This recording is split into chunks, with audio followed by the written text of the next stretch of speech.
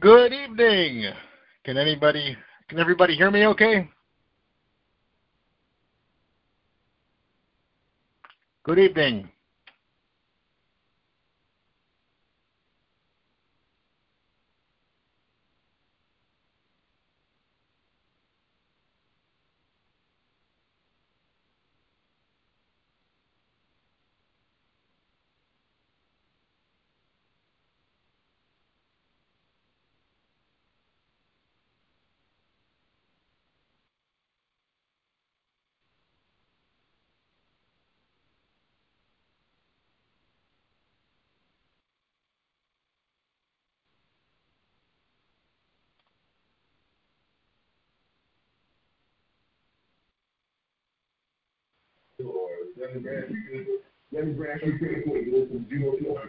Okay, there we go. Good evening. Real Estate Steve here, Erie, Pennsylvania. Can everybody hear me? This is Lenny from California. I hear you. Hello. Awesome. Okay, great. Well, welcome to the call, everybody. My name is Steve Szumigale. I'm from Erie, Pennsylvania, and I'll be hosting tonight's call for Ron LeGrand's Gold Club. And in this call, we can talk about anything that you want to talk about and ask questions and provide answers. In addition, there are some property information sheets that I've been turned in that we can go over too. So a little bit about myself. My name is Steve Szumigale. They call me Real Estate Steve. I am from Erie, Pennsylvania. I'm a real estate investor and a licensed real estate agent. We buy about 2 to 5 properties a month here in Erie, Pennsylvania, and then we sell through our broker about 100 to 150 a year. I came in as a real estate investor in 2016 and into Ron's world shortly thereafter, end of 16 and 2017. And since then, we've scaled up to about 50 properties for a little over $6 million in holdings, all with pretty much none of our own credit, no money down, using all the tactics and influence that Ron has taught. So the purpose of this call, we hold this call on the second Monday of every month. Gold Club members can submit deals prior to the call that we'll review right here. If you're not a Gold Club member, you can listen but can't participate. You can get more information and sign up for the Gold Club at www.ronsgoldclub.com. Explain how to ask questions or get in the K to discuss your deals. This call is being Gold recorded. Club member, if you do not wish to be recorded, please disconnect at this time. If you're a Gold Club member and you'd like to ask a question or discuss a deal you submitted, press *6. That's all you guys got to do is press *6 to be entered into the K. If you're a Gold Club member and you did not dial in on the interactive line that is listed on your Gold Club membership website homepage after you log in, you should hang up now and dial back in using that phone number and access code if you want to ask any questions. Okay. And who has the first questions?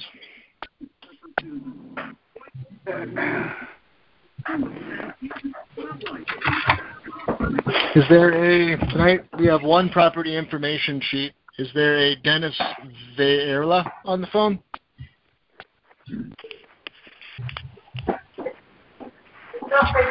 Can you hear me? This is Dennis Varela. Dennis Varela.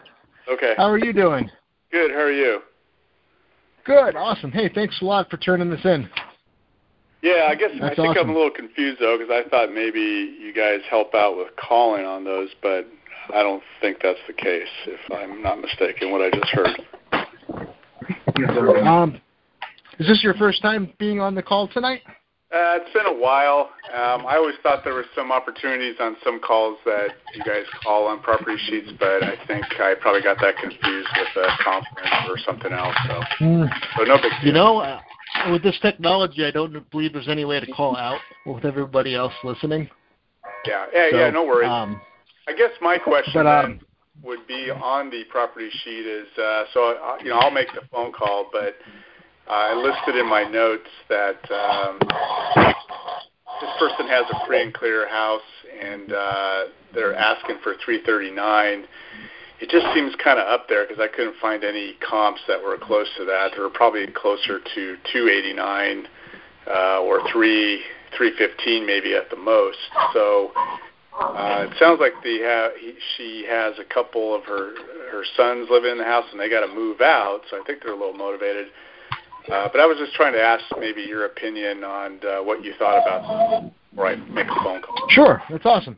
So thank you very much for the question. That's a great question. And again, the question was that the comparable sales are not coming back within range of the asking price, and you were looking to see if we could discuss that a little bit further then, correct?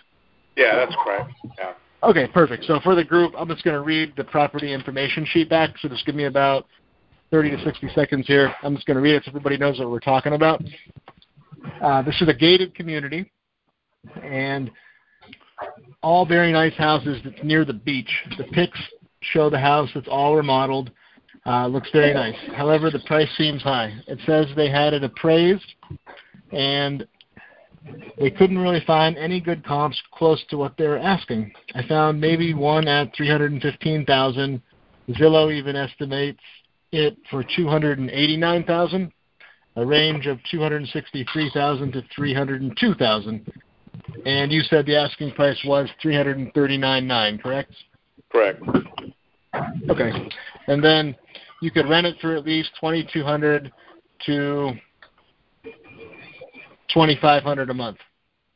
Right. Okay. Awesome. Well, those are all great questions. So essentially, the way I would look at this and the way that Ron's World would look at this is essentially, do you have any idea what the PITI is on it? I don't know. Yeah, that I don't know. It says it's free and clear. So it's a free and clear house. They're looking to sell, but they did mention on the property sheet, as you could probably see there, that they might discuss or be open to. Okay, so it's free and clear. Yeah, owner finance or something. Okay, let me read the rest of this then to the group. Notes from the prop sheet. Seller sounded very nice and accommodating. Her sons are moving out because HOA doesn't allow trailer parking, so that's a hot button right there. Yeah. Home has been completely updated. You want to ask them, for a bucket list of things that they did since they bought it. It's move-in ready, has new LED lighting, bamboo flooring, granite, countertop and kitchen sinks. Roof is pretty new. AC and heating systems are 5 years old and maintained every 6 months. Microwave and stove are brand new. Brand new refrigerator, 25 cubic feet. And the washer and dryer will stay. One bathroom has a jacuzzi tub. Home is on a corner lot. Has watering for lawn through a well. HOA and insurance has been paid up. Seller is willing to discuss the terms with the buyer. Then from Zillow, the home's a custom built in beautiful summer breeze. It's a restricted subdivision. So with those restrictions, you'd want to find out what you can and can't do. Also, you want to look if they have any rental restrictions. It's not a big deal if they do, because you could just sell the terms on it on seller financing. Now, it's only one block to the Gulf of Mexico. That's pretty nice. Nice corner lot with sidewalks. And neighborhood is the best on the beach. Okay, so with this being free and clear, there's basically two parts to this deal. You have a terms component and a price component. So the price of $339,900 is at the high end, you're thinking, correct? Right. Okay. And then have you consulted with a local real estate agent to be able to pull comparable sales off the MLS report? I haven't done that yet. This one just came in on Saturday. Just got the property sheet, saw it yesterday, and so. Okay. Yeah. Okay. So to me, I couldn't find anything comparable. So. Okay. So I would see what they paid for it, right? Look that up, and then look up the improvements that they made to it. And then you're saying the top comparable sale that you found maybe around like 300 to 315 range? Correct. Okay. So the way I would approach the seller on this is, first tune in on the reasons why they're selling it. It was their idea to want to sell their house, and you have to make them understand that they're going to net more selling to you than any other way that they're going to sell. So, sometimes you have to say that a couple times, to the seller in order for that really to register to somebody. You say, this is great news. You're going to net more selling to us than any other way that you're going to sell. And then I see here that you're asking $339,900 for the home, and you did a bunch of improvements to it. Is that correct? And, of course, they're going to say yes. And then I would go right into the $1 million script, Ron's $1 million script. I would ask, okay, well, do you have any wiggle room on that price at all? And then just see what they say. Right. And then whatever number they come back at, hit it one more time with Ron's script. Is that the best that you can do? Right? And then you're going to have like pretty much an outline. Now, with this, if you can get a really good terms on that underlying mortgage, like at no interest or even payments or like 2% or 3%, I'm just saying like really low interest, and then get like a decently low payment on it. It doesn't make a difference if you pay $310 or $340 for it if there's no interest, because that interest alone is worth $22,000 that first year at 6%, right? Yeah. Even at 5% or 8%. Think about it. So what I would say is, go back to them and see how flexible they are, and then you want to maybe identify like if they have plans for the money. Another question we use is, it seems like a really nice home. Why would you ever want to sell it? Seems like you have the ability to generate some proceeds off this. Do you have any idea of what you would, spend it on? And if they answer favorably on this, then, obviously, then you can come in and, work them a little bit on that monthly payment. To me, if they're within 10 or 20, okay. Price ain't really say that again? Big thing. That wasn't me. I think there's open mic outside. That's kind of what you're giving them for giving you time. Oh, hold on here. Yeah. Anthony, son. Okay. I'm doing. Okay, if you're not activating... Here, Dennis, what was the last 4 digits on your cell phone? Doing two things. Watching dirty stuff and listening to Ron LeGrand. Hold on, I got to operate this thing. Yeah. There we go. Dennis, are you there? Ain't nobody on today. Hello? This is a joke. Dennis. Clemson. Man.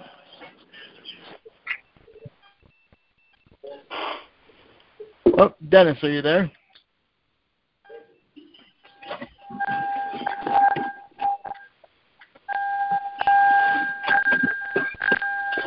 Mute your microphone.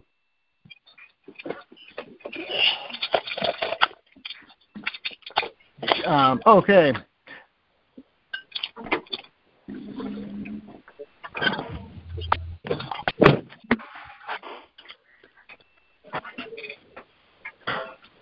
Whoever's calling for Dennis, mute your microphone. Okay. Dennis, does that answer all your questions?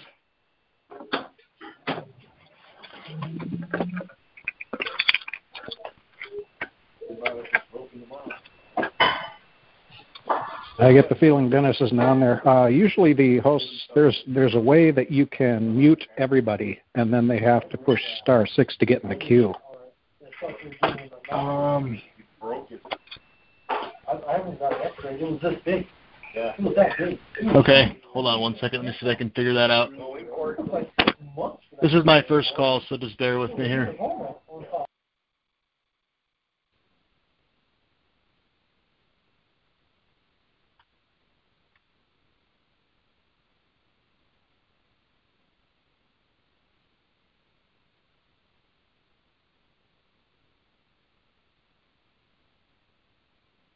Okay.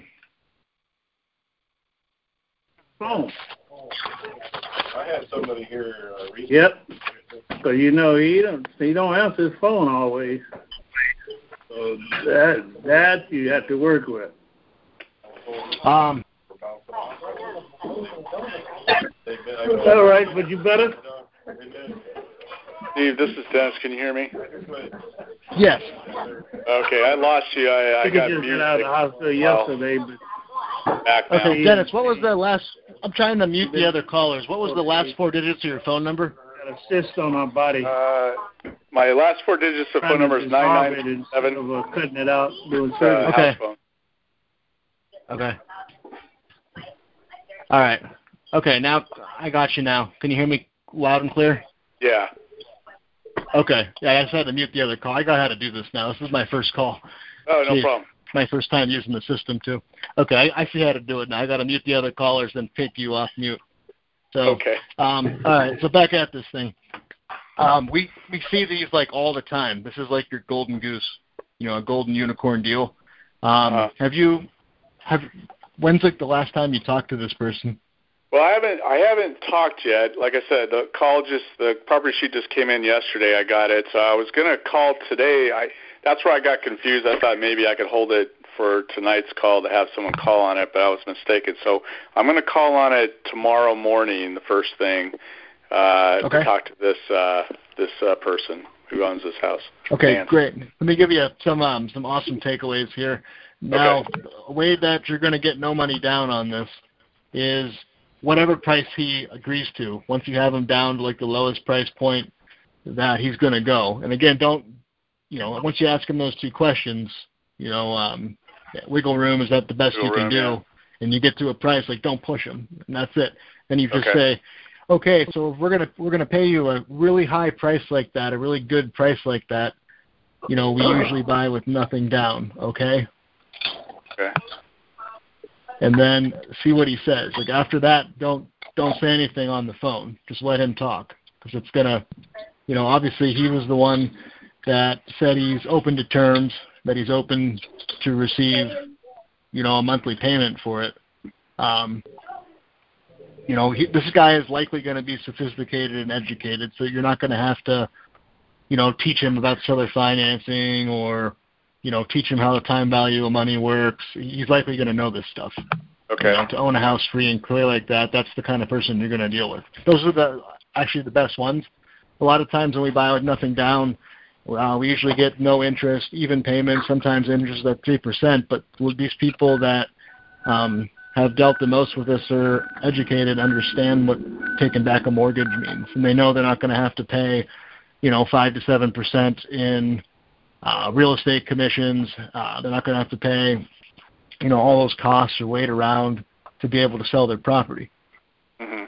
So, and if they didn't live there 2 out of the last 5 years, they're going to be able to defer the cap gains tax too, with payments that are offset, coming into them by you. Okay. Yeah. So, whenever we try to pitch the seller, we have a lot of success with like finding out how it is that we can help them, what they have plans for the money, where they see themselves with the sale of their house. So even if this guy wants like a little bit of a down payment, say he wants moving money or $5,000 down or whatever it's going to be, it's not a deal killer. This is a really good house. This is Roger Michael. So what I would do, knowing that, is once he is flexible on accepting terms, I would get to the appointment. Go to your appointment script and read Ron's appointment script, and get out there and make an appointment to get to know this guy and build some rapport with him. And that's literally what's going to transform these, is the rapport that you build with the seller. And then over time, if it's not a yes right then and there, the follow-up that you're going to do over time with him likely will convert the majority of these. So how do I explain that? The sale usually comes between like 6 and 8 contacts, as many as 10 to 12. and most people stop following up after 2 to 3, even though they went on an appointment, right? And so if you just don't do that and build rapport with somebody, and then once they figure out what their next life step is, they're going to come back around to you, and it's going to be a yes. Okay. So, real quick, I know in the script, you talk about monthly payment. What kind of monthly payment do they want? Do I even bring that up with the free and clear, or I always get confused about that part, or just let them? So you know that you can rent. I would. If you got this guy flexible on terms and he's willing to take a monthly payment for this house, you can rent it for probably $2,200 to $2,500. You might want to check like Airbnb on this too, with it being that close to the beach. Yeah. So as long as you're paying out with principal, interest, taxes, and insurance, if he's going to charge you interest, and you make a spread that's going to be comfortable for you as an investor to do the deal, that's going to be your payment. So I would just ask him, hey, we see that you own it free and clear. Do you have any idea what you would want monthly for it? And then off the bat, you should know going into this by looking it up, like what the taxes are, what that HOA and insurance is. So you have a general idea what the escrow is going to be. So whatever payment he says, you add that onto it, and you want to be, I would say no more than like $1,800. Okay. $1,800 to $2,200. I'd still probably do it. I'd probably go all the way up to like a little over $2,000 on it. You might be able to get more than $2,500 a month on this too. Yeah, it's very possible. It's a nice house. Okay. And I would just kind of, it would be an owner finance, right? And then because that price is kind of high, and whatever he comes to. There's twofold to that. That tower's been broken into and things going down there. Oh, you're back. The door, we lost the Oh, wow. Yeah, we're getting some static. Here, go ahead. You said since the price was kind of high. Yeah, the price. Okay, so maybe he comes down a little bit, and but I think it's still kind of high. So I don't know how I would really turn around and try to ask for more. So I guess I'd be really more on the monthly, income, I guess, versus just go ahead and do any raise deals. the price a little bit to get. And then of course, anybody coming in to put a down payment on it, or a lease option or an option to buy type payment, right? Right. So the exit in Ron's world would be you would probably likely receive anywhere between like $30,000 and $50,000 down on this. Yeah. Okay. Now, as a business owner, you can kind of structure it to where you get to make that call. On a $315,000 house, the last one we did was just like this one. I bought it for $265,000. I sold it for $312,000. I bought it with nothing down, 3% interest and a 30-year amortization. Mm-hmm. And then we turned around and I sold it for $30,000 down. Oh, okay. And then then I sold it for like a premium. I think the spread on that one is like $450 or $500 we're making on that one. The national average on the spread is like right around $300. If I looked at all the ones we've done, I'd say it's probably between $250 and $350 on average. I can tell you in the more expensive areas, you're going to get larger spreads than that. I think, but as long as you got to remember, if you're doing 3 to 5 of these a month and you're getting between 8:30 and 9. $3 to Thursday.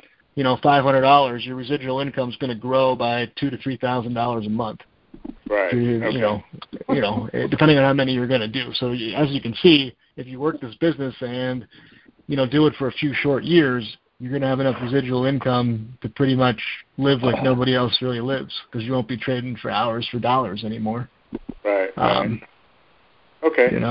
So in your opinion, you think this is probably a pretty good deal that, if I could just get the price down and then work that angle. I'm kind of new at this. So. If he's not going to charge you interest, I'd pay the $340 on it for sure, 100%. Okay. That interest on that loan, good God, it could be six figures depending on how long he gives you.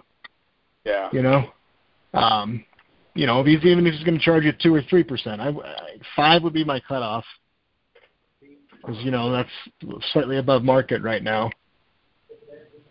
All right. So I would try to keep it under 5. But if you don't mention the word interest when you're on the phone, you just say, hey, a real common way we do it right now is just pay you even monthly payments until you're paid off in full. Does that sound good? Yeah. And he'll say yes or no. And if he says yes, okay, great. Do you have any idea what you were looking for every single month? Okay. And then let him talk. Let him talk, yeah, exactly. And then confirm that at HOA, confirm the taxes and confirm the insurance on this, too. All right. Like with him on the phone, because it could be wrong online. Okay, confirm taxes and interest. HOAs, okay. Yeah. And so with Ron's script, too, in the $1 million script, when you set the appointment up, don't forget to read the appointment script, because in the appointment script, it's going to ask you to ask him things like, are you the only, like how many people are on the deed, right? You have to figure out, make sure they're all present at this meeting. Right, exactly. Are all decision makers going to be there?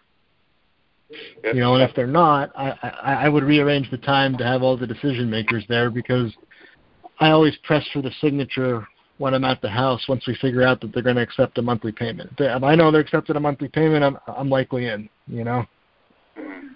Okay. And this guy already said he would. Yep. Yeah, I was surprised. This is a nice house, so okay. Yeah. Sounds good. Well, hey, thank you very much. I don't want to hog up all the time for everybody else, so I appreciate your. Well, I think this might have been the only property information sheet that Christy LeGrand sent over, and there's 40 people on the call. So why don't we open up the call then and ask if somebody else has a question? Hey, can you hear me? Mr. Steve. Yes. Good evening, sir. This is Ahmed from Indiana. How are you? Awesome. How are you doing? I am doing very well. Thank you for asking. May I ask a question about the Ugly House business? Yes. Great. What kind of resources do you recommend to hunt down the property owner? I've been kind of at it for. Oh, that's an awesome question. Awesome question. So again, for the group, the question is, how do we find a seller? How do we find a seller? And so we use a website called findtheseller.com. So that is findtheseller.com. And then if you guys are using CRMs, like a lot of the CRMs out there, Dreams, I know the one we use is called Mojo. They have what they call reverse batch lookup, to where you can look up the person or upload CSV files into the K. And so when you're uploading the CSV files, this is from any list or from any individual that you find, you want to use where they're mailing their tax bills. You can use that one or the property address. Likely your better response is where they're mailing the tax bills. And then those reverse batch lookup programs are going to be able to generate a good generation levels, usually around 70 to 75% return on that list. So Ron recommends findtheseller.com. What is it? Excellent. And you said the reverse lookup, is that under the Mojo? Is that the service provider? So our CRM currently, Dreams is Ron's CRM. And so Dreams is great for warm calling. And the one that we're using currently is just because we adopted a lot of cold calling.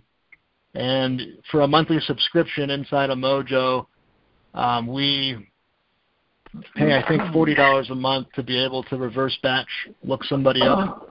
And I can also upload lists. So these lists and list brokers that you're getting can come in CSV files. And then it's just a matter of matching the proper fields in to generate the phone numbers and emails. May I bug you and ask you to spell that website for me, please? I'm sorry. I'm having a hard time understanding the word you're saying. It's findtheseller.com. Okay. And what about that Mojo one? Is that a website as well? That's a CRM. It's mojosells.com. Ron's Dream System is going to have a component of this too. Okay. And you'll be able to manage contacts inside that Dream System.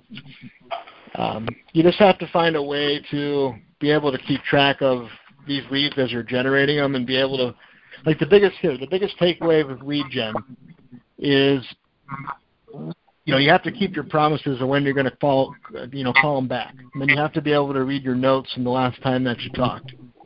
So once you reverse batch look up these people, you need to dial in on how they communicate. It's either going to be call, text, or email. So I would suggest hitting them from land, air, and sea, call, text, email, in the morning, in the evening, and at lunchtime until you figure out how they can communicate.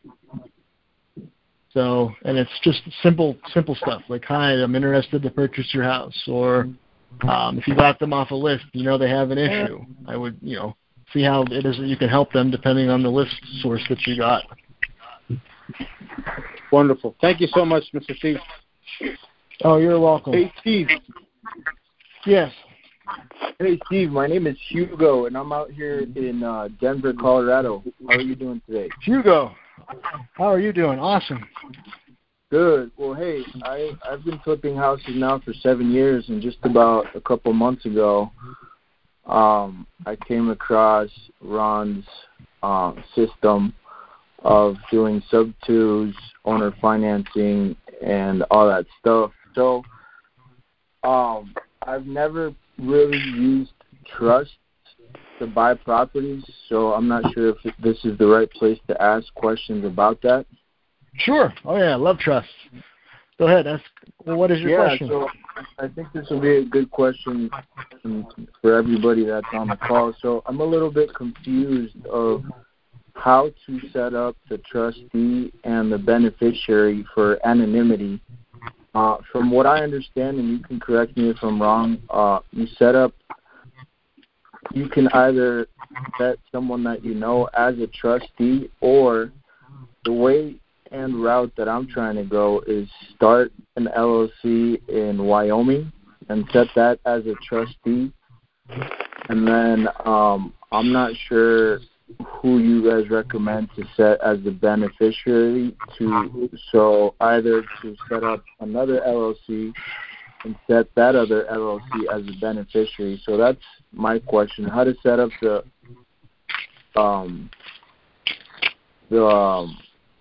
trust the right way so everything's done correctly. Okay, perfect. Trusts, everybody, if you're on the call, the trusts are the most powerful estate planning / asset protection vehicle that you can have to deed real estate into. And the reason that is simply because it's one property, one trust, as Ron teaches. And why that's important is because if something happens to one of the properties, it only affects that property. It doesn't go to any of the other ones that you're, going to be able to, do deals on. So you had 3 or 4 questions in there, so I'll answer them in order as what I heard. The first one you had was, who should you have as the beneficial interest of your trust? And what I can tell you is you should have an LLC as your beneficial interest initially, and then you could always assign the beneficial interest pretty much any time that you want, but our beneficial interests are always LLCs. I'll give you one other tip out there. If you guys have daughters, a lot of you guys have daughters, sons, kids, you can make the beneficial interest of that trust their CESA, Coverdale Education Savings Account, and you could pay for their college education with one house. That is true. Now, as far as the trustee goes, a trustee typically should be somebody that's completely separate than, who the beneficial interest was and who the grantor was, the person that formed the trust. Right. And so, the reason why that is because you don't want them to pierce the trust. You don't want them, a judge, to be able to undo it and say that the trust is, you, yourself, and I, per se. Right. Do you recommend starting an LLC in Wyoming for anonymity of that trust and trustee? Okay, so your question was to start a... And then compost shrimp small. Okay, so let me make sure I repeat so my question is, for anonymity, the whole purpose of the trust is, I guess for most people, is anonymity, right? For asset protection. So the best way to do so, from what I've been understanding, is to start an LLC in a state that provides anonymity, and Wyoming is one of those states. So is that what you do? Is that what you recommend, to go ahead and start an LLC in Wyoming and do that? Okay, so there are 3 states that have the ability to have a manager, like a third party be a manager, and that's Wyoming, Delaware, and Nevada. Right. Are the 3. So we don't go that far, just because, a lot of times you use somebody that's you trust, that's like, could be a sister-in-law, a real estate agent, somebody that's just, there to, enact whatever the instructions of the trust were. Right. So I've seen them set up all sorts of different ways. In the case that you don't have somebody, or you don't want to go that route, doing an LLC in one of those 3 states, and from my understanding, Wyoming is the best. I'm not 100% sure on that, but I'm convinced that that's the best route for me. So you recommend doing that, and then doing another separate LLC in Wyoming as the beneficiary, or would you recommend a Colorado LLC, since I am in Colorado, as the beneficiary? But I don't have a backup here. Okay. So there's a book that you should get on this. This is the key takeaway. Everybody should actually write this down. This is one of the best books I've ever read. This alone is probably worth this call. This is called this book is written by Garrett Sutton, GarrettSutton, Esquire, and this is Rich Dad Poor Dad's attorney. And so, since you asked if Wyoming, Delaware, Nevada, there's this firm, and he has Sutton Law, and they are the ones that can set all this up for you. And they also can be, in charge of that LLC. So the book is called Loopholes of Real Estate. So Loopholes of Real Estate. It's Secrets of Successful Real Estate Investing, and it's going to go over all this. So depending on your state, the reason why it's challenging for me to answer that is because depending on your state, like your state may or may not practice LLCs being able to be a trustee. Okay. You want to check on that. And, so there's also in trust law, if you have a co-trustee, as long as you have a co-trustee that has equal interest as trustee, you can be a trustee as well, or you can come on as a director of that trust. Okay. So, depending on the way your state's set up, would be depending on the way that you would control the trustee or the trust with your trustee. Okay. My favorite thing about trust is just standalone protection, to be able to transfer large amounts of money over time without really anybody knowing where it went. And also the ability for the other assets not to take the brunt of, a malicious individual or a predator per se. Right. Yeah. And that's the main reason why I want to start using them. I just want to make sure I'm doing it correctly. So, but yeah, I'll check out that book. And then also, dovetail this one. Go ahead. You go. Yeah, I had one question about subject twos. I know subject twos are, okay. I guess a little bit Are you listening different. on my headphones? But I watched the video on YouTube, and one of the lawyers that made this video recommended for sub twos and trust to have the owner of the property deed the property to a trust and him become the trustee of that trust, and also resigning or assigning that trustee position to you, but not recording that document. I'm not sure if you do this or if you've ever done it. Okay, so let me repeat the question back to you. So your question is, if you deed the seller's property into a trust, and then you make them the beneficial interest of their own trust, and then you have them assign their shares into another entity that you control. But not the beneficial interest, but they become the trustee of the trust, and then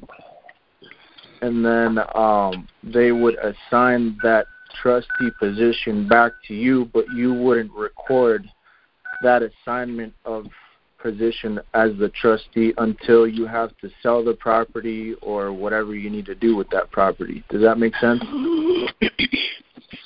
Okay, so you would form a trust and they would stay on as trustee of their own trust. No. So I'm guessing you've never done this, but basically what this lawyer recommended for protection of the due on sale clause is to have the owner of the property deed that property to a trust and have him be the trustee, but have him assign that position of trustee to you, but not record that assignment of trustee until you have to do anything with the property to prevent any issues with the due on sale clause. Are you sure you're not? Okay, so that's kind of like the way we have them set up here in Pennsylvania. What we do is I beat them into a trust, and then I have the seller come on as like a beneficiary, right, of their own trust, and like we're trustee, and then I assign the beneficial interest of that trust into an entity that we control, an LLC. So that way I'm in full compliance with the Garn-Saint-Germain Act of 1982. Now, with yours, with that attorney that he said that to him, again, I'm not an attorney. This is me telling you I don't have a license in law, school hard knocks. What I see with that is like, what's stopping that seller from doing something that you don't want them to do because their life changed, and then you put a tenant buyer in that property and now have no control. Well, you would have that assignment of trustee in hand and wouldn't record it until you need to sell the property or until you need to refinance it, but you would essentially have the beneficial interest of the property. They would just be recorded on county records as the trustee of that trust, but you're the beneficial interest. Right, but if then if something goes on with the property, they're going to get notified. So anybody that's going to be recorded on there they're going to get notified. The mortgage company, you mean?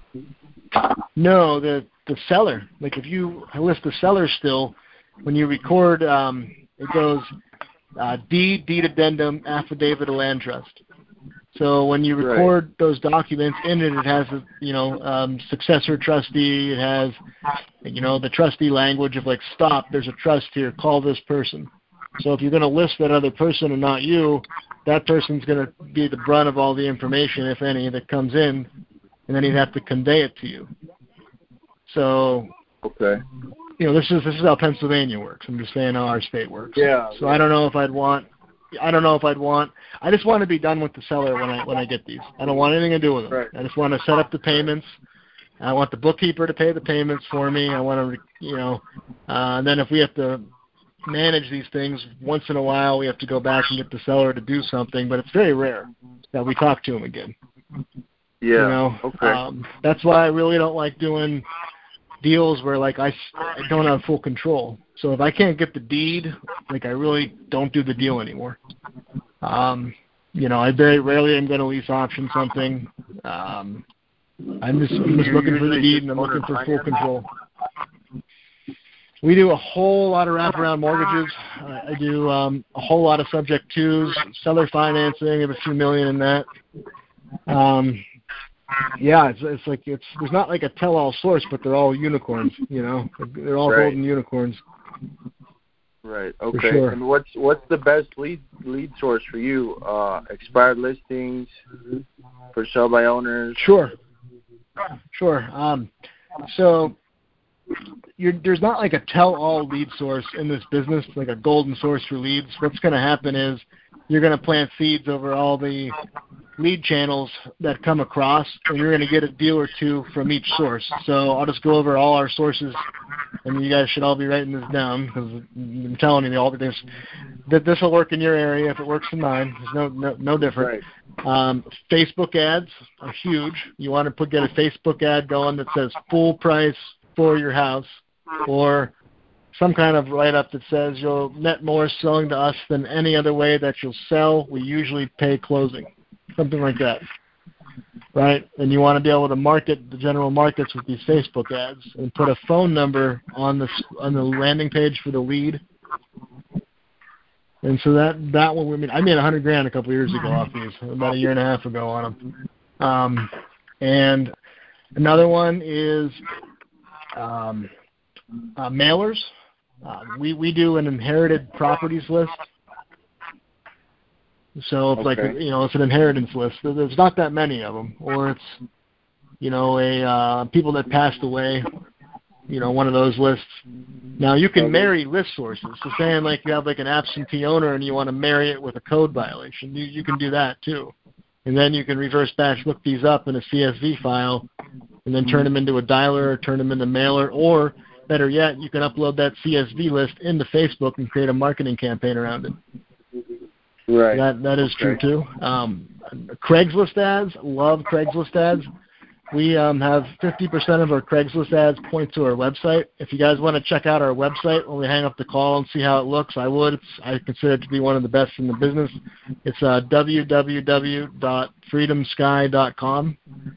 That's freedomsky.com, and you'll see how we run it. freedomsky.com. And we draw traffic off Facebook, social media. We draw traffic off Craigslist ads, videos, you know, word of mouth, all to that website. And there's a form on there that they can fill out. There's also a phone number in there that goes to, you know, through Trusta and to Pat Live. So that website is another source. My wife has her car wrapped. It says full price for your house on it. So on it, you want to have a separate phone number, and this is a writer-downer for everybody on this call. You want that phone number to be a vanity phone number. Ours is 313-CASH. So that way when you're speeding around, they can remember it. Now, you can get those vanity phone numbers from, here, I'll get you the website. I get them. There's two websites you can get them on. Let me just see if I can get them on here. So you've gotten most of your leads off of ads that say full price for your house instead of we buy houses all the time. Houses or any of that. Full price for your house is the best. Full price for your house with caps. The first letter is all caps, and our bandit signs, that's another lead source, say full price for your house. We have a vanity phone number that says 814-303-CASH. Okay. And then you want to get the 18 by 12 ones so they don't bend. And then if you're getting on highways, you want to get the big ones, 24 by 18. Okay. And then you want to get those from supercheapsigns.com. supercheapsigns.com. There's another one I'll give you. There's a huge $1 million tip. Go to signstapler.com, and that's how you're going to get bandit signs 12 feet up off the ground. Signstapler.com. It's $130. You get like this magic wand. It'll change your life. Wish I had that thing when I first started. Okay. Yeah, I'll check it out. The vanity numbers. I've tried Craigslist ads, but have never really gotten any leads off of it. Okay, so you need a picture. And I'm in Denver, in Denver, Colorado, and I post in Denver and all over Colorado. You need to get a picture that has like some reputable imagery. Like if you look at our picture on our website, we have a BBB business rating. It's an A+. Okay. So we advertise that. Pictures as well? Well, you have to join the BBB. It's $42 a month, and they have to vet you. It takes about 90 days. No, I mean I have the BBB certification, but do you include that on your website or? Absolutely. You should have. I meant on Craigslist. Sorry. Yep, absolutely. You have to have. I had a guy in Fiverr, Fiverr, design that logo and put the BBB incorporating in it. Gotcha. Okay. And then you advertise that logo, and then like what I usually do as a headliner is like, local family-owned investment company looking to buy, houses, commercial or land, or whatever you're going to put down, whatever your niche is.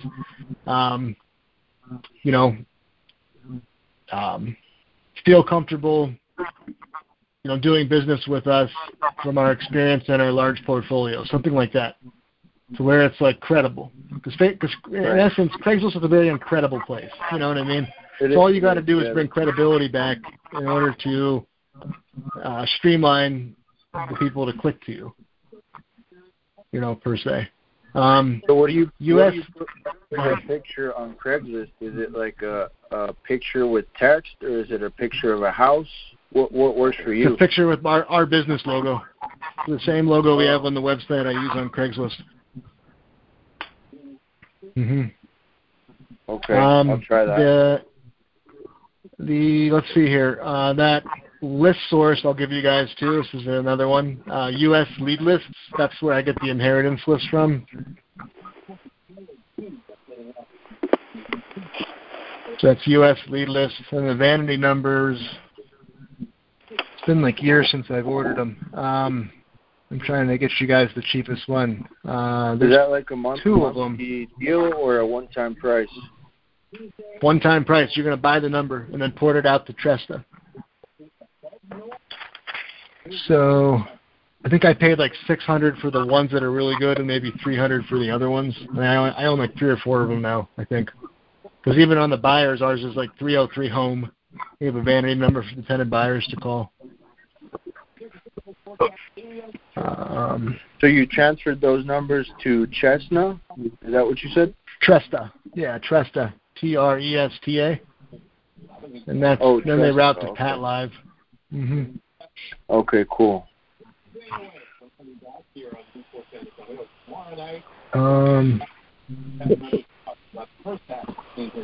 Yeah, I can't find the source in my email. It's been so long since we did it. Which is Google vanity numbers. You're going to get like the top couple of sources that come up. And just buy whatever number that you like that's catchy.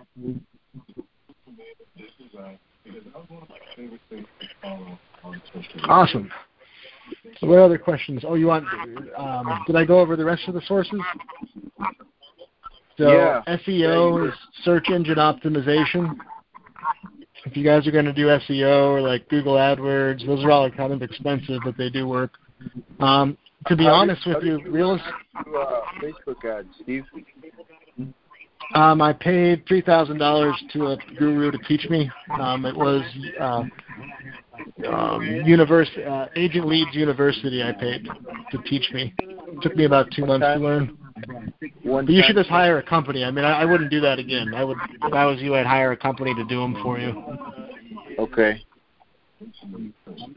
Okay, cool. Sounds good. Yeah, then the other ones, the biggest takeaway here, I'll write this down. The biggest takeaway is I joined local organizations such as like the Apartment Association, different professional organizations, and like I just go to events and like I just network. So when we go to events, I have business cards, the We Buy Houses for Cash business cards, those neon ones. and like literally, like I'll work the whole room and make sure everybody gets one. And then we'll go live on Facebook during our flips, you know, just constantly working the audience and working the source. You know, go to attorneys that deal a lot in probate. You know, get to know them. You know, call your real estate agents that deal in foreclosed properties. There's only a handful of them in your cities. They should all know your name. They should all know what you do. You know, you have cash and can close quickly. 70% of the ARV minus repairs. Everybody should know your formula. You know, the phone just rings when you do that stuff. You don't even have to pay for advertising, you know? Right. Do you buy sub-twos from wholesalers? You know, there's our area is it's smaller, so we don't have like a lot of wholesalers. There's probably maybe 2 or 3. Okay. If the formula meets 70% of the after repaired value minus repairs, I'll buy from the wholesaler. No, I mean like a subject to. Oh, sure. Yeah, ask them what they want for it. But again, the numbers have to work. So obviously they can't get like a huge spread on the front if you're only collecting, you know, 10 or 20,000 down. It's not going to work. Right. You know, maybe a $3,000, $2,500 referral fee depending on the house.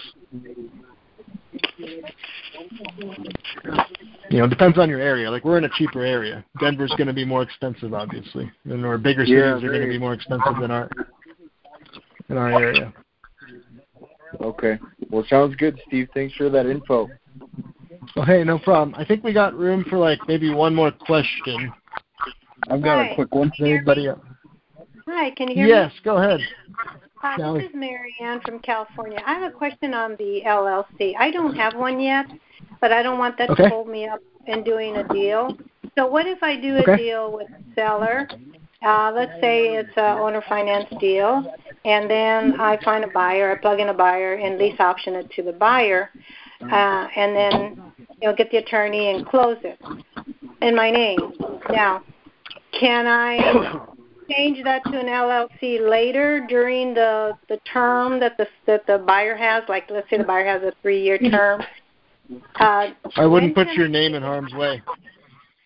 Well, I don't have an LLC, so if I do a lease option from a seller, then, I have to sign it on the top with my name. But that's my question. When can I change it to an LLC if I don't have an LLC immediately? Sure.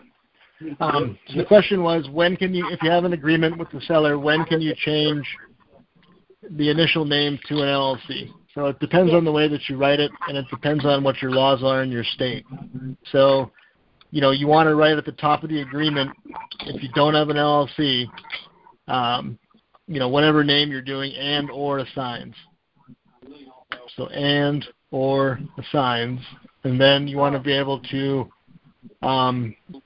put this into an LLC, or at least, have the proceeds checked, depending on the deal type that you're doing, not be given to your own personal name. Okay. So in essence, you want to have, per Ron's world, you want to have like a utility LLC that owns nothing. That's the one you're going to wholesale in. So they're not that expensive to open. If I don't do wholesale, then I'm just going to be doing the terms, Then. Okay, so that's a keeper entity. Yep. Okay, a keeper entity. So but again, when can I change it out of my name into an LLC? We got 8 o'clock. Okay, so you're saying, your question is, once you already have a house that's deeded, and you already own it, and it's in your own name, and you want to put it into an LLC, correct? Yeah, let's say I do a lease purchase from a seller. Because I know when you do an owner finance, you want to buy it in a land trust. But let's say I lease purchase it from the seller, and I'm going to sublease it to a tenant buyer. Now, I don't have an LLC, so I would have to sign the top in my name. And when can I change it into an LLC? You can switch out that deed any point in time as long as you have it. I wouldn't be inking deals up into your own name just in case something goes wrong. I'd rather not do the deal. Right. But I'd hate to lose a deal because I don't have an LLC. Right, for the so you can form one in like literally weeks. It's not gonna, and it's pretty inexpensive. At least in Pennsylvania, it's quick. So put whatever name down. Go on your. What I would do is go on your government site, and then like there's an LLC search button in there. Type in the name that you're thinking of calling it to make sure it's not taken. And then just go and apply for that the next day, and just write the contract in that LLC, and it's likely going to come back before you close anyways. You mean the initial closing, not the cash out closing? Is that what you're talking about? You mean that last question again? You mean the initial closing, not the actual 3 or 4 years down the road cash out closing? Is that what you mean? Yes. Okay. So I can change it. All right. Now, here in California, an LLC is $800. So I was thinking of opening one in Nevada or Wyoming, but I don't have a residence there. I mean, I have family in that area. Oh, he's out? Thank God. Okay. I would, if you're interested in doing that tip that I gave earlier with Garrett Sutton's book, I would call over to Sutton Law and ask them that question. And somebody there will be able to get you the correct answer. And if you actually, I don't think you have, that's Sutton Law. It's Garrett Sutton, Esquire. That's Robert Kiyosaki is one of the attorneys.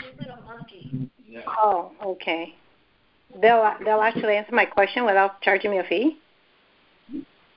Well, if you call in and talk to the receptionist, can just be nice. Tell them you got a referral, you're thinking about doing business with them. You heard that they set up, LLCs. Okay. And you just had a couple questions about that. Okay. I've also heard of registered agents that you can pay them, and if they have an office in Nevada or Wyoming, and they'll set up. That's what that is. Oh, that's what that is. Oh, yep. Okay. That's exactly what that is. So that's why they're going to want to answer your question, because I think they make like $1,000 or $1,200 or whatever it is. I can't quote their fees. I'm just saying what I think it would cost, probably between $800 and $1,200. But they probably get like a ton of you calling in. To where they're going to want you to call in. It's easy work for them. And it's just. Okay. Okay, so again, I just want to make sure I understand. So I can take it out of my name into an LLC.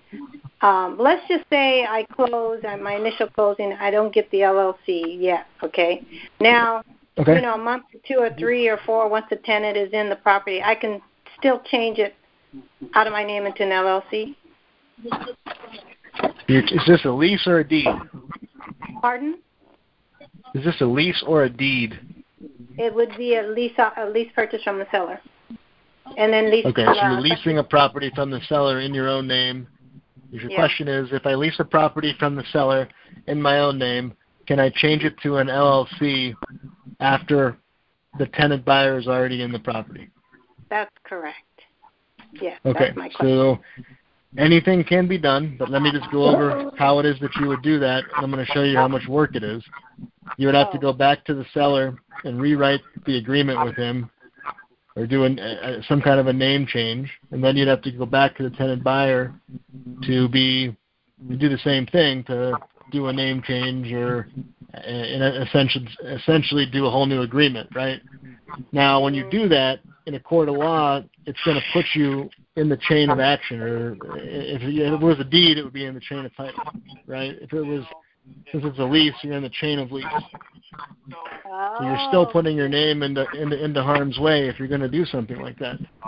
All right, I get it now. So even if you take it off at a later date, because you think about it, if it's in front of a judge would be like, okay, she took it out of her name, but it was there. Was it there at the time the event that you're getting sued over happened? Oh, got it. Okay. Does that make sense? Does that help you a little bit? Yeah, now I get it. Yeah, I would not do that if I was you. I would just tell the seller, hey, it's going to be 2 weeks before I'm closing. Our attorneys are working on, getting all this together for you. everybody appreciates your patience in advance, and we're going to get you taken care of just right away. Okay, got it. All right, thank you. What is your name again? It's Steve. I heard. My name's Steve Szumigale. They call me Real Estate Steve. Okay, thank you. Thank you. Yeah. Sorry for all this noise on the phone today, guys. I just don't know how to work this thing, and it's my first call. Cool. Is that everybody? Yeah, go ahead. I have when you're doing your, you talked about the signs, you were going kind of quick. You said you could get signs from supercheapsigns.com, and then you said something else about $130. Yep. That is called signstapler.com. It's going to be it'll change that'll change your life. You'll be able to put up like 30 signs, 40 signs a night. Okay, and they print them for you? Sign stapler is a tool. It's a wand. A magical wand that gets them way up the poles and gets them to places that you and I both know you're not supposed to put them. And I didn't tell you to do that. All right, how about we all know vanity numbers? Go where to the vanity number? Yes, the vanity numbers, they go, our signs are red, and they have a white perimeter, so they look like a stop sign, even though they're rectangular. And the letters and numbers are white, and ours say capitals, full price for your house. And then the vanity numbers, ours is the prefix and then cash. What's your favorite part? Okay, but where do you get them? Oh, can you repeat that one more time? Where do you get the vanity numbers? Where do we get the vanity numbers? Here, I was trying to get that other source for you guys. I know one is Number Barn. Repeat, please. Number Barn. Deegan, you said hi. Number Barn, B-A-R-N. Yep, Number Barn. Or just Google vanity numbers, and you're going to get tons of sources on there. Okay. Yeah, but Number Barn's pretty cheap. I bought a couple off Number Barn. Okay. Thank you very much. Come over here, buddy. Awesome.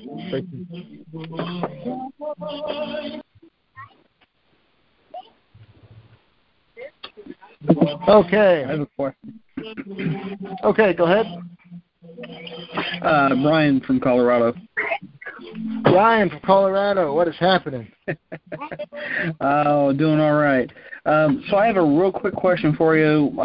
I had a buyer call me probably a month ago now, and so he had a whole bunch of money that he wanted to buy a house, and I don't have a house to sell him right now.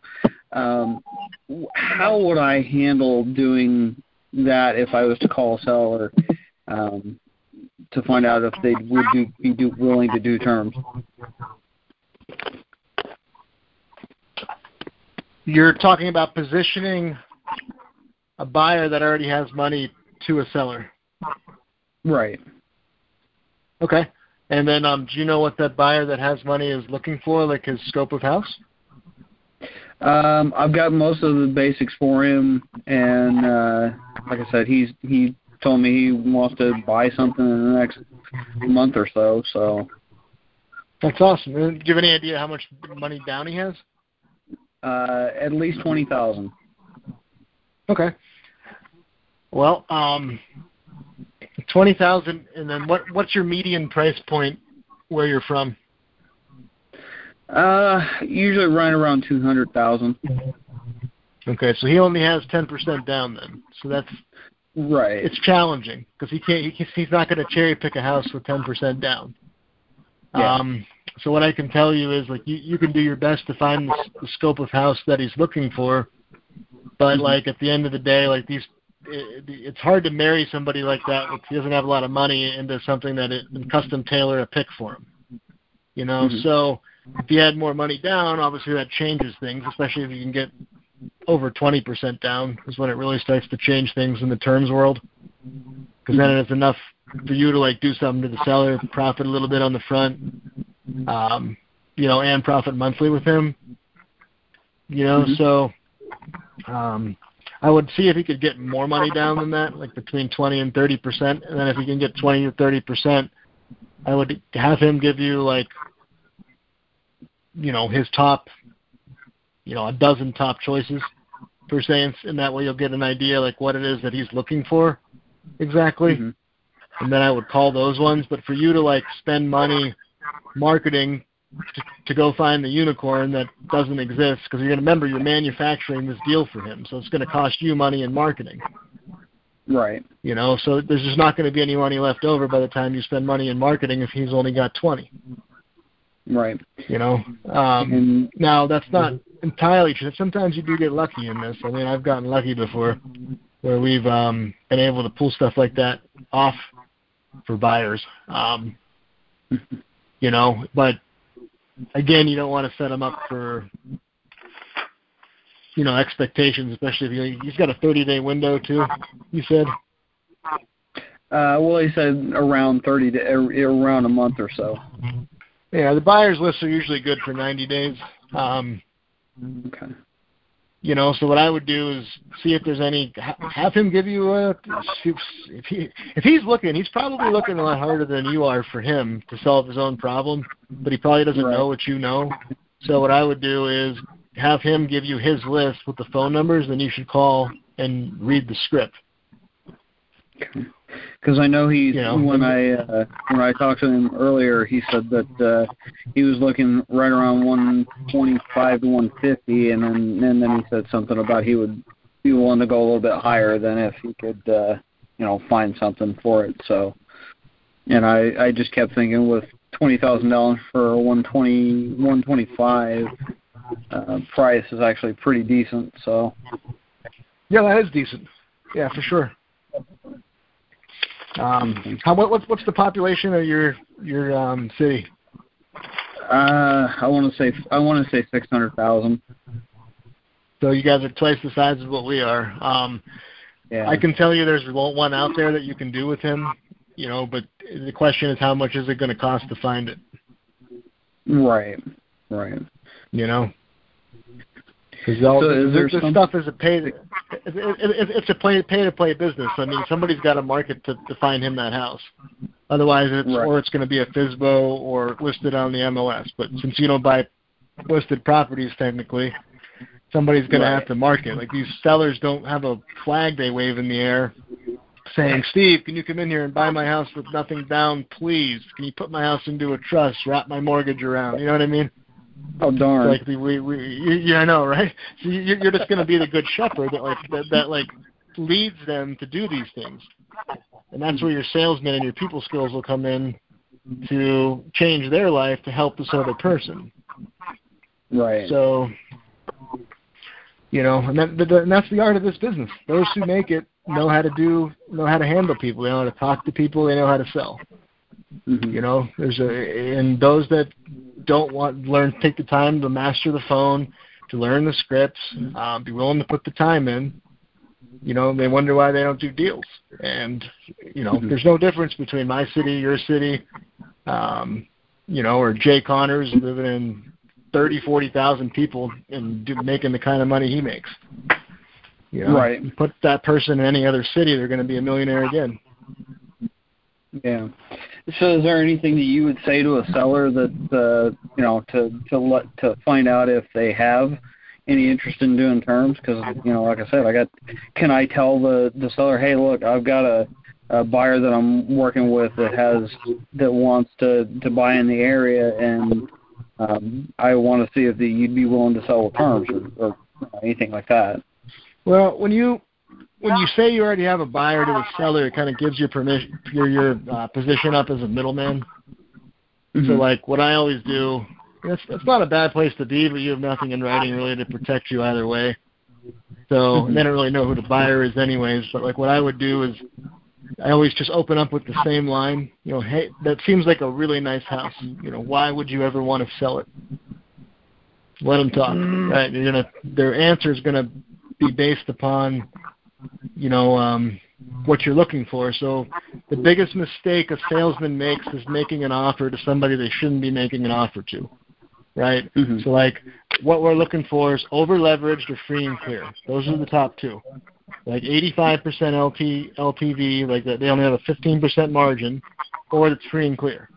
Everybody else in between, I'm not saying it's impossible. You could always do a wraparound mortgage, but it's the probability is just not as high as if it's free or clear or pretty much over leveraged. So if they say the reason why they're selling is they owe this and they can't sell it because of real estate commissions, there's one. They say the reason that they're selling is, on the other spectrum, that their house is free and clear. But they usually come out and tell you because they're proud of it, And then my reaction is the same thing. Oh, great, that's awesome. You're going to net more selling to us than any other way that you're going to sell. Then I get in, then go right into the $1 million script. Mm-hmm. Okay. All right. Well, sounds good to me. Awesome. Cool. Well, I think we're down to 25 left on the call. There was 50 when we started, and I think I was supposed to wrap this up at 8, but I know we had some technical issues there, so I ran over about 15 minutes. Does anybody else have any more questions? Yeah, Steve, Kevin in Houston. How are you? Kevin in Houston. All right, you're going to be the last one. Excellent. Kevin in Houston, what's happening, my man?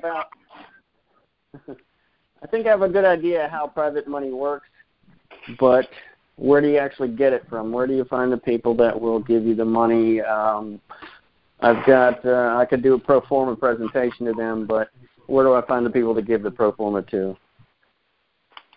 So do you have,